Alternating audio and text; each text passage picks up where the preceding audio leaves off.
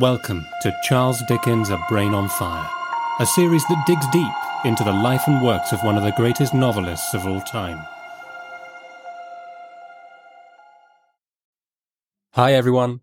To mark the 180th birthday of the publication of A Christmas Carol today, I'm thrilled to welcome back to the podcast the wonderful Rosie Holt, who is now going to read the opening from this ghostly little book.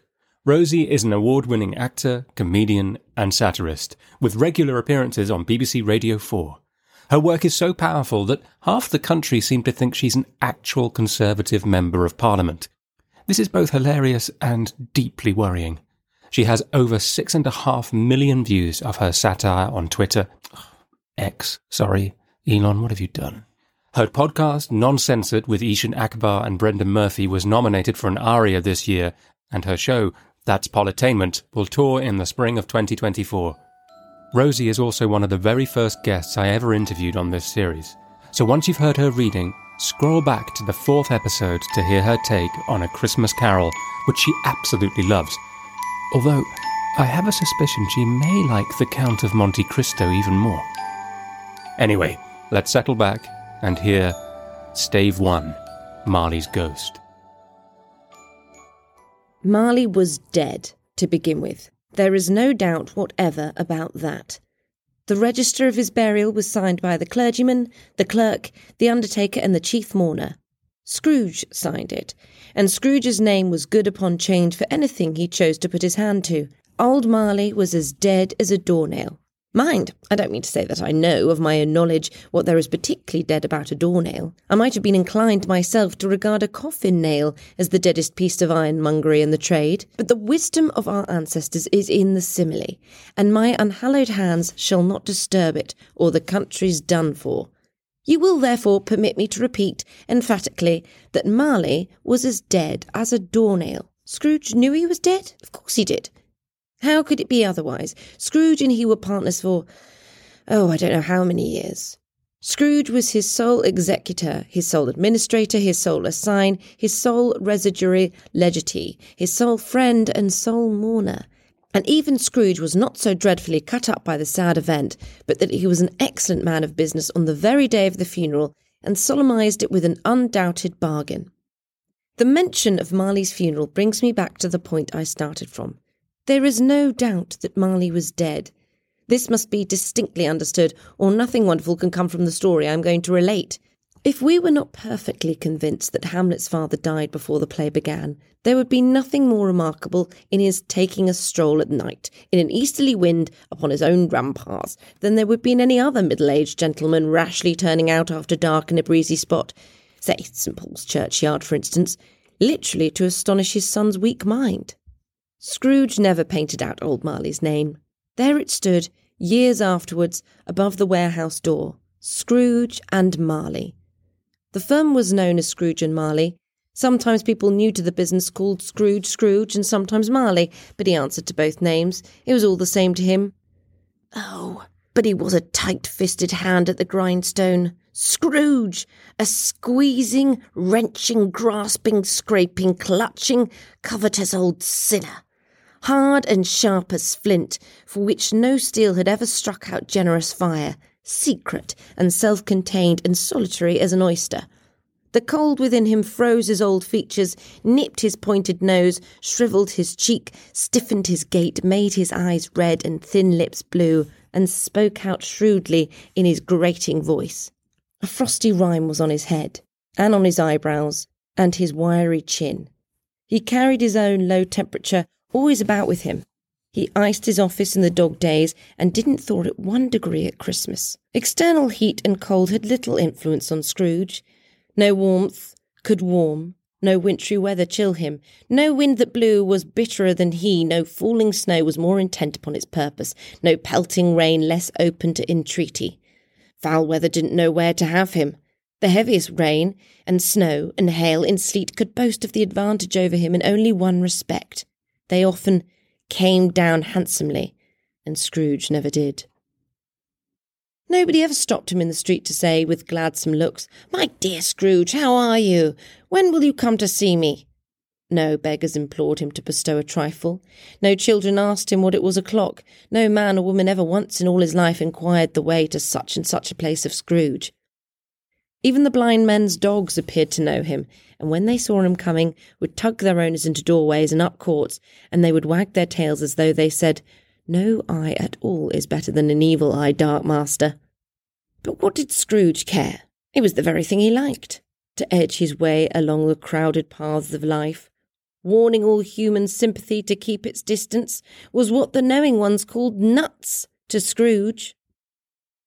Once upon a time, of all the good days in the year, on Christmas Eve, old Scrooge sat busy in his counting-house. It was cold, bleak, biting weather, foggy withal, and he could hear the people in the court outside go wheezing up and down, beating their hands upon their breasts and stamping their feet upon the pavement stones to warn them. The city clocks had only just gone 3, but it was quite dark already. It had not been light all day, and candles were flaring in the windows of the neighbouring offices like ruddy smears upon the palpable brown air. The fog came pouring in at every chink and keyhole, and was so dense without that although the court was of the narrowest, the houses opposite were mere phantoms. To see the dingy cloud come drooping down, obscuring everything, one might have thought that nature lived hard by and was brewing on a large scale. The door of Scrooge's counting-house was open, that he might keep his eye upon his clerk, who in a dismal little cell beyond, a sort of tank, was copying letters. Scrooge had a very small fire, but the clerk's fire was so much smaller that it looked like one coal. But he couldn't replenish it, for Scrooge kept the coal box in his own room, and so surely as the clerk came in with the shovel, the master predicted that it would be necessary for them to part. Wherefore the clerk put on his white comforter and tried to warm himself at the candle, in which effort, not being a man of strong imagination, he failed. "A Merry Christmas, Uncle! God save you!" cried a cheerful voice. It was the voice of Scrooge's nephew, who came upon him so quickly that this was the first intimation he had of his approach. "Bah!" said Scrooge. "Humbug!"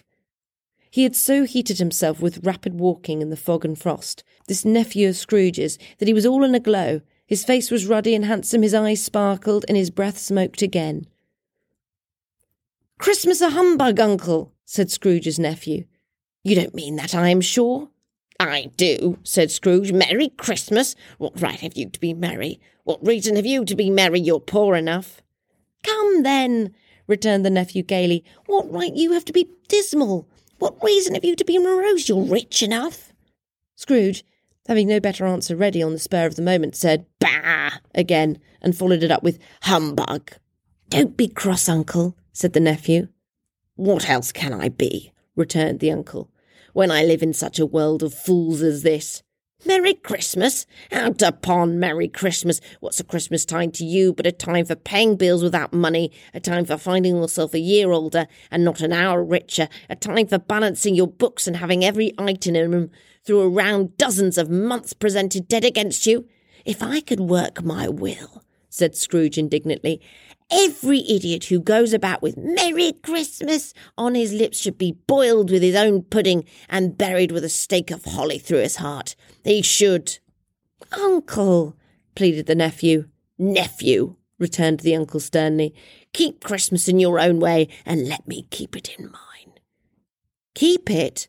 repeated Scrooge's nephew. "But you don't keep it." "Leave me alone then," said Scrooge. "Much good it may do you, much good it had ever done you." "There are many things from which I might have derived good, by which I have not profited, I dare say," returned the nephew. "Christmas among the rest, but I am sure I've always thought of Christmas time, when it has come round, apart from the veneration due to its sacred name and origin, if anything belonging to it can be apart from that, as a good time, a kind, forgiving, charitable, pleasant time, the only time I know of in the long calendar of the year where men and women seem by one consent to open their shut-up hearts freely and to think of people below them as if they really were fellow passengers to the grave and not another race of creatures bound on other journeys. And therefore, Uncle, though it has never put a scrap of gold or silver in my pocket, I believe that it has done me good and will do me good, and I say, God bless it." The clerk in the tank involuntarily applauded. Becoming immediately sensible of the impropriety, he poked the fire and extinguished the last frail spark for ever. "Let me hear another sound from you," said Scrooge, "and you'll keep your Christmas by losing your situation. You're quite a powerful speaker, sir," he added, turning to his nephew. "I wonder you don't go into Parliament." "Oh, don't be angry, Uncle. Come, dine with us tomorrow." Scrooge said that he would see him. Yes, indeed he did. He went the whole length of the expression and said that he would see him in the extremity first. "But why?" cried Scrooge's nephew. "Why?" "Why did you get married?" said Scrooge. "Because I fell in love." "Because you fell in love?" growled Scrooge, as if it were the only one thing in the world more ridiculous than a Merry Christmas.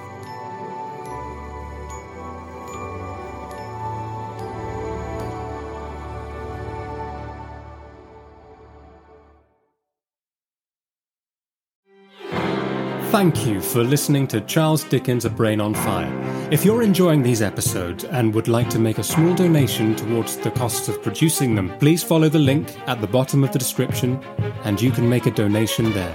Every coffee you buy makes a huge difference. Thank you ever so much and see you next time.